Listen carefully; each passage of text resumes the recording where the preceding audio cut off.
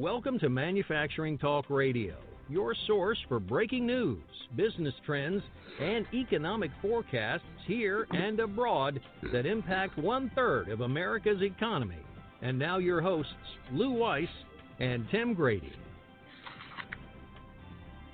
And welcome to this episode of Manufacturing Talk Radio. I'm Tim Grady, and I'm here with my co-host, Lou Weiss.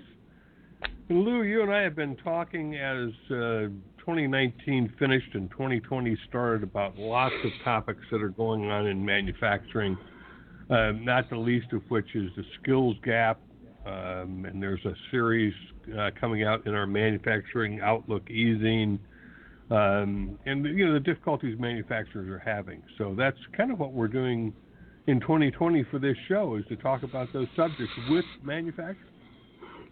2020 is going to be, needless to say, an interesting year on many counts.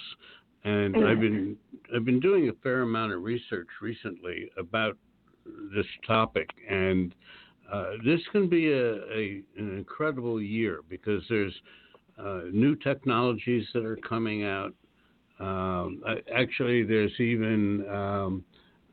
now even a robot employment agency that came to the forefront. So there's amazing things and amazing business models that are really going to make a change going forward into this new going forward decade. So we have our guest today who is going to talk about his products and some of the issues that we're talking about right now. So why don't you do the intro, and we'll get this show on the road. Great, Lou. We are talking with Nimit Patel, who is the president of Hydraulic Manifolds. It's very interesting because hydraulic manifolds are a device which controls the transfer of power between actuators and pumps. And so that's kind of a generic term, hydraulic manifolds, but Nimit was clever enough to get his company to register the domain name hydraulicmanifolds.com. So he kind of owns that very cleverly. Nimit, welcome to Manufacturing Talk Radio. Thank you. Well, we're glad to have you here. I want you to give our listeners just kind of a quick overview of hydraulic manifolds and what you all do. Sure. Hydraulic manifolds, essentially earlier known as Sterling Precision, has been in business for almost 50 years. We have been the early, I call it one of the leading and the early innovators in terms of making cartridge valve, screw-in cartridge valve manifolds up in the industry. In terms of defining the product, it's the alternate keyword being used is the hydraulic integrated circuit. So when we talk about that, it's very similar to in the electronics world. As we open up every electronics, there is a PC board layout, which essentially is how the circuit is being kind of laid out. So hydraulic manifolds is essentially how the brains, which are the components, the valves, are interconnected to each other. The flow of the fluid, the hydraulic oil, is essentially, it creates a pathway for the flow of the fluid to make it a complete hydraulic system. So that's in a nutshell what the manifold is all about. So I would assume that, and correct me if I'm wrong, that the hydraulic manifolds typically are all custom made. There's no such thing as a one size fits all. Am I correct? Yes, you're very much right, and that's what kind of makes it more interesting and somewhat challenging. Is like when you are looking at the entire hydraulic system, pretty much most of the components are cataloged items. Cataloged items meaning something that would be found on the shelf, something that is essentially made up in large quantities. So, basically the manufacturing of those components are a little bit different because when you're making in mass quantities, it's essentially you have a more repeated process compared to the manufacturing of the manifolds is essentially custom designed for a particular application. So right from the engineering, the concepts engineering all the way to manufacturing, it's basically being kind of designed for that particular application. So there are challenges right from the design and the engineering to the manufacturing because it's of course not we are making thousands or typically they are made up in multiple of tens to maybe sometimes hundreds depending on the application. I gather that it requires a lot of tooling that you would need to use to make these particular manifolds, which of course can be reused and modified, I would presume, to make a particular manifold. Would that be correct? Correct. So the cartridge screw-in valves, which goes into the manifold, they have a special, should I call it the contours, and those contours are where the precision lies, essentially. So those contours are made using form tools. These form tools are something they could vary from a couple of $100 to a couple of $1,000. So typically when we are talking about making a manifold, and a lot of people, the customers would say, okay, I mean, they can go to a machine shop and they're like, okay, they can make the manifolds. From the outside, it looks kind of somewhat easy, but then when it comes to making those precision, the form tools, the concentricities, and as part of some of these challenges that are, that we oftentimes face it can only be achieved with having those special tools. Those special tools, of course, we have more than 600 of those over the years that we have made it. So that's kind of is what separates us very much from a regular machine shop. Of course, having the know-how of how to really make the manifolds is somewhat over the years that we have, basically created more efficiencies around it. Typically speaking, what materials is a manifold made from? Most of the manifolds are made either in aluminum 6061 or ductile iron is a very a prevalent material, which was especially up in the industry for manifold making for high pressure applications. Typically, the choice of material comes in is like, okay, is it less than 3,000 psi? The most of the applications are divided into two.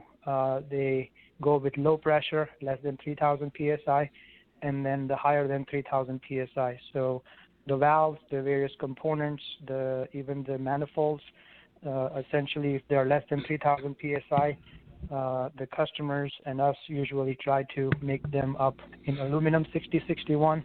If it's higher than that, ductile iron is probably the first choice, unless there is some unique applications, if it's a marine applications, or if it's something that requires things like stainless, then of course those criteria play a role, which basically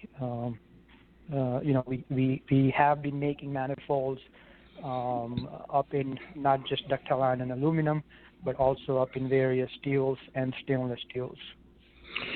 So is temperature a factor at all? High temperature, low temperature application?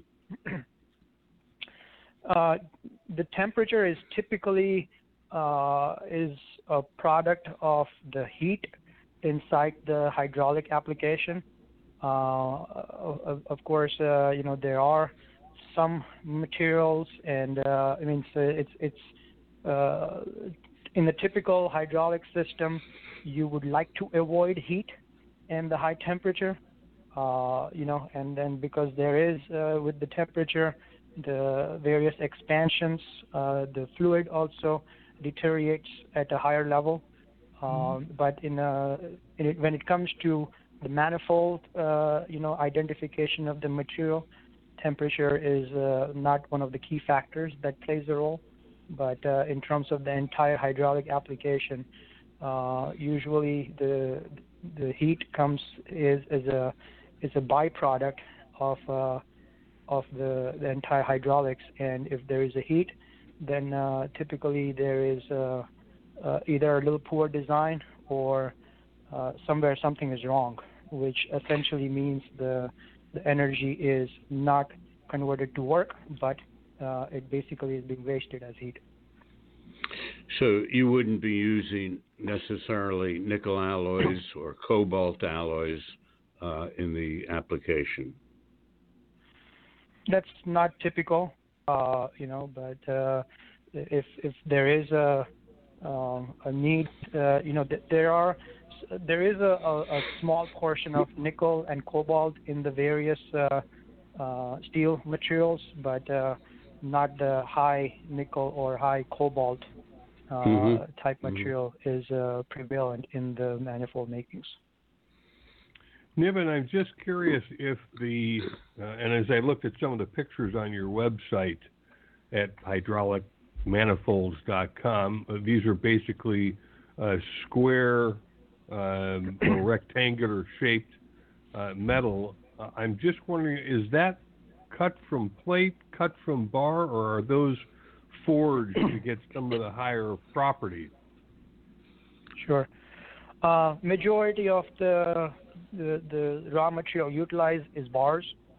When the sizes are not available up in bars, then we move towards plates. The forged material, of course, in U.S. manufacturing, labor is the kind of the highest cost. So, but there are some.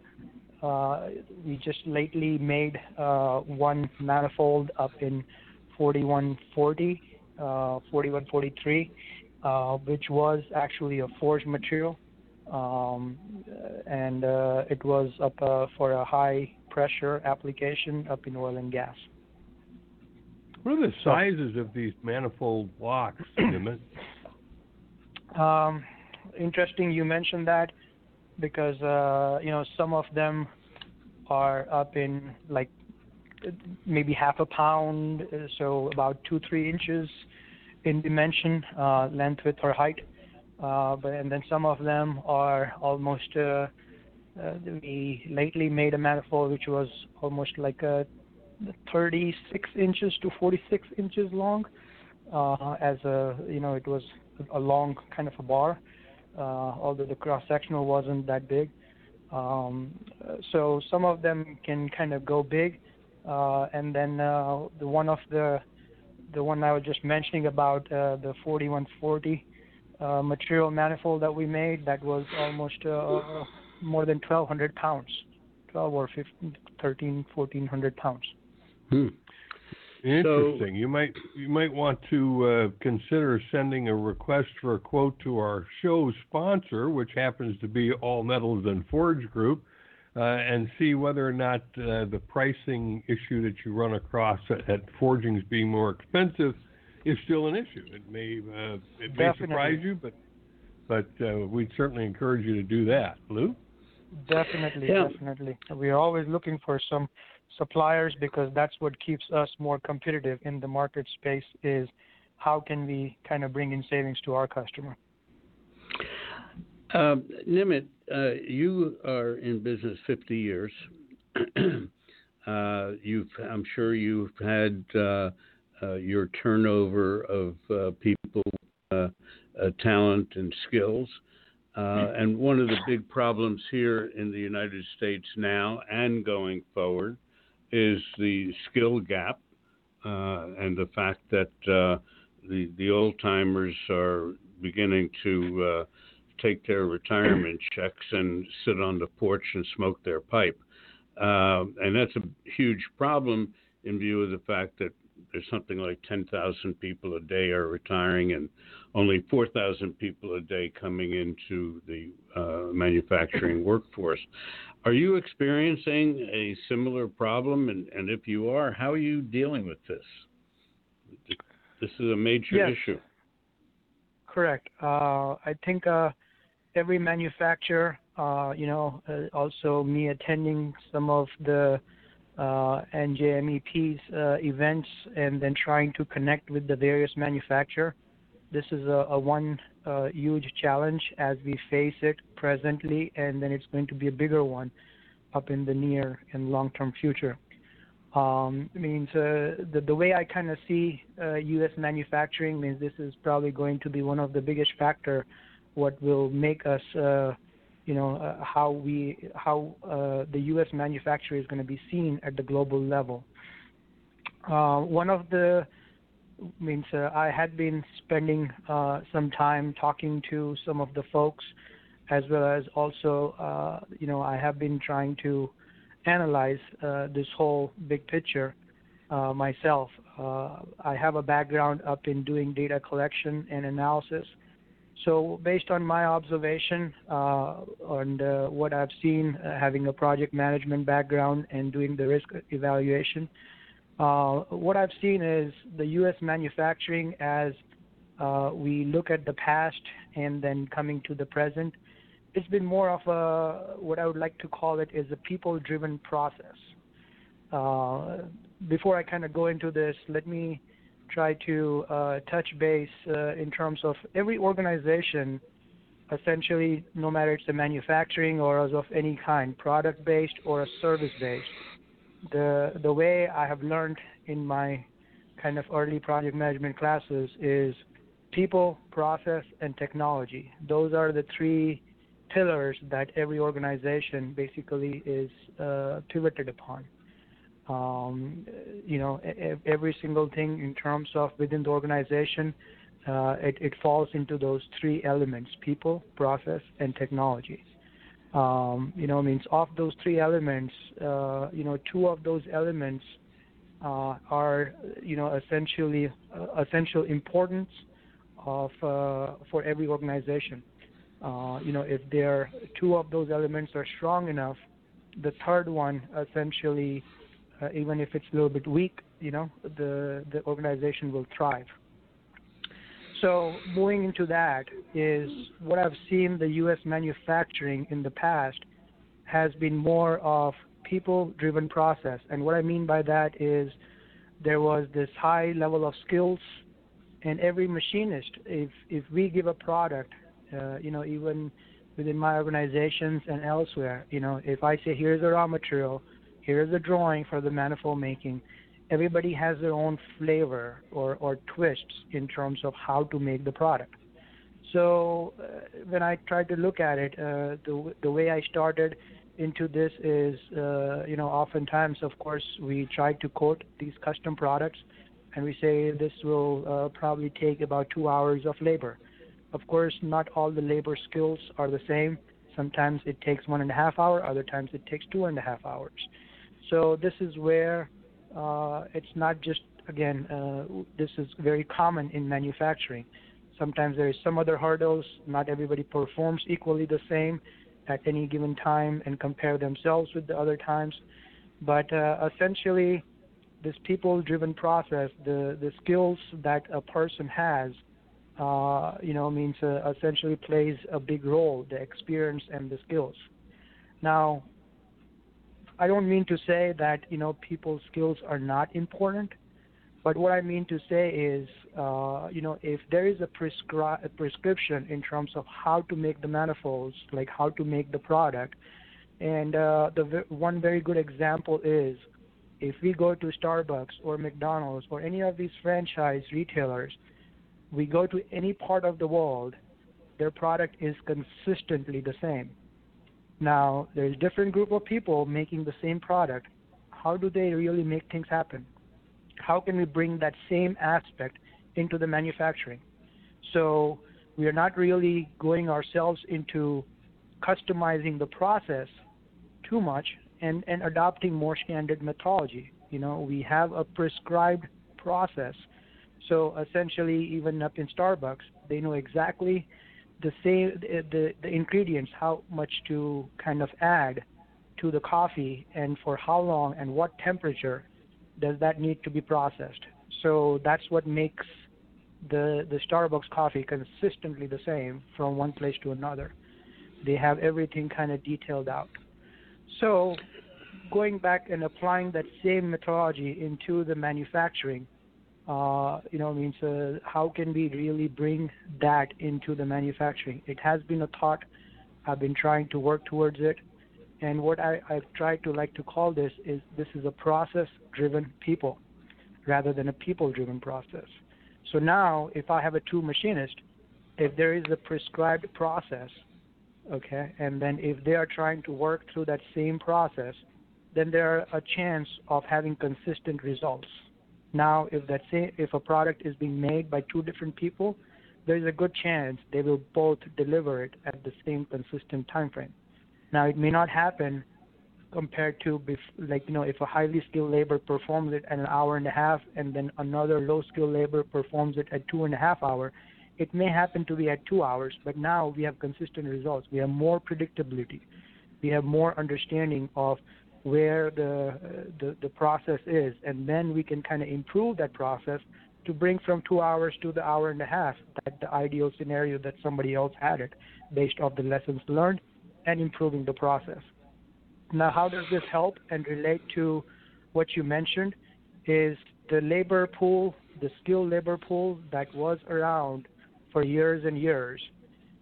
As they retire, this process is already kind of written down. It's already there, ingrained into the working process of the organization.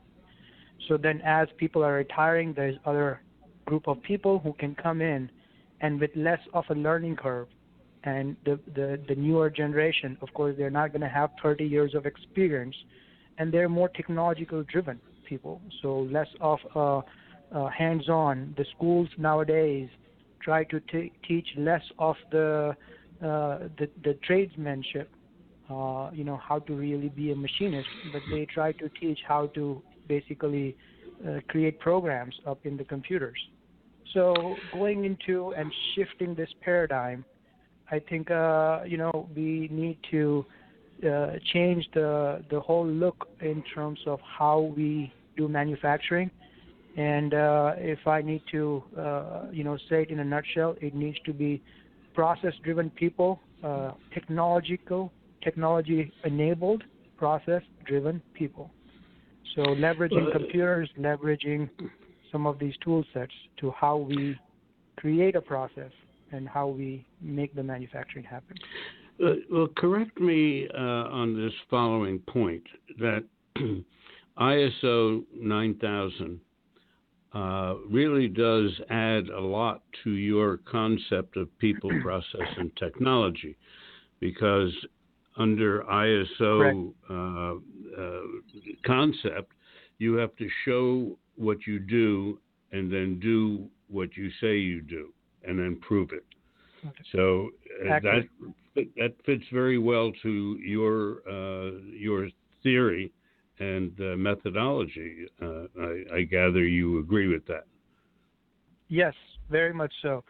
So the current, I think there is a perception out there, talking to various manufacturing, is ISO, there are a lot of businesses go out of business because of the burden that it brings in.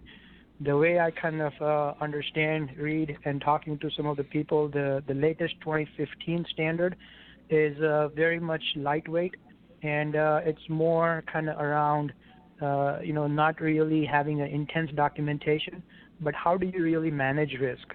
How do you really create a process? And how is that process enabling you to create consistent results and reduce the level of risk? So agreed. ISO, I think, was the driving factor for us to kind of move in this direction. And we received the ISO 9001 with flying colors. And one of the key things with that ISO also brings in that I should mention is continuous improvement. Means how we and as a manufacturer are trying to keep a tap of where the waste is in the process, and what are we doing to kind of create efficiencies in that area. The mantra of continuous improvement is by far the basis under which ISO operates. All Metals and Forge Group, the sponsor of the show, has been ISO since 1994, and at the time, the feeling and the pushback from companies and employees, why do we need this? Why do we need to be dictated to by a foreign country, Switzerland? And it didn't take long for companies and employees to realize that if you don't have ISO, you won't be in business for very long. And I think that's proven time and time again. Right. Yep. I agree. Yes, no doubt. Nimit, just in closing here, as we begin to wrap up this segment, is there anything else? I'm always looking for the unique story in a manufacturer, something that they either didn't expect or they were able to deliver that the customer said, wow, I'm not quite sure this is possible. And after 50 years in business, you've got one or two of those stories. I wonder if you could share one with us. Sure. Are we looking more up to the product that we're talking more about, like the process? More about the product. These, I don't think people in general quite appreciate what hydraulics do. And a lot of the machinery out there that we observe on a daily basis, if we drive by a construction site, there are earth movers out there, and we go, oh, look at that big machine moving earth. And they may not realize quite what hydraulics do to make that big machine do what it does. Exactly. So to kind of elaborate and expand onto more, is hydraulics is everywhere. From our website kind of has the various industries that we do cater into. Some of the kind of the wow industries that we have supported is like Disney Worlds. Essentially each and every ride has hydraulics. You don't realize that, but if you closely observe it, essentially there's hydraulics everywhere. The tow trucks that are cars basically carries it from one place to another when it breaks down. Even the small jacks, basically is the hydraulics that allows us to jack up the car and take the tires out. So the hydraulics is, in the various machineries, like the machineries even that we use, has hydraulics built into it. All the various manufacturing, essentially the equipment, they do have hydraulics in there. The SpaceX, from the various simulation equipment to the launching pads, everything has hydraulics in there. So there is even the aerospace industries, how the tires are basically lifted up, that's all hydraulics. So anything where requires the work that needs to be done to displace the big mass from one place to another, that the human hands cannot basically do it. I think that there is hydraulics is where it plays a key role in terms of amplifying the force and doing the work from one place to another. As you said, the earth-moving equipments are one kind of the common applications. The utility trucks that allows a person to go up at several feet high and essentially work on the utility electrical lines or basically do whatever they need to do. So there is hydraulics in more places. If we keep an open eye, we would find it. Even the bridge applications, as it goes up and down, we do make manifolds, and that's where some of the several hundreds of pounds, about a ton. Big manifold goes into the use. The oil and gas in terms of exploration, to everywhere in its equipment there is oil and gas. There is hydraulics. So no doubt. We can probably talk all day long in terms of creating a list of where the hydraulics plays a key role. But means lately all this robotics and automation is a one big area where we're all talking about automations and robotics and how to really make our jobs easier. But it's nothing other than a combination of mechanics, which is the hydraulics, and electronics, and controls, so small computers. So computers combined with hydraulics is essentially what the robotics is all about. No doubt. Well, Nimit, your company is one of those that makes manufacturing cool because you do solve problems, and we encourage our listeners who are thinking, gee, do I make manufacturing a career? I have to tell you that manufacturing is where all the cool R&D stuff happens before you buy a finished product. So, Nimit, we appreciate you joining us on Manufacturing Talk Radio. Thanks for being here. Sure. Thank you. Thank you for having me. Thank you, Nimit. Well, Lou, another fascinating story from manufacturing. I always like to point out to our listeners that manufacturing R&D and problem solving, if that's in your DNA as a millennial or a 30-year-old, or even if you're a 50-year-old wondering, well, what could my next career be? Manufacturing does some really cool stuff. Absolutely. And if anything, it's growing faster and more interesting, and things that make sci-fi more reality than sci-fi. Yeah, that's right.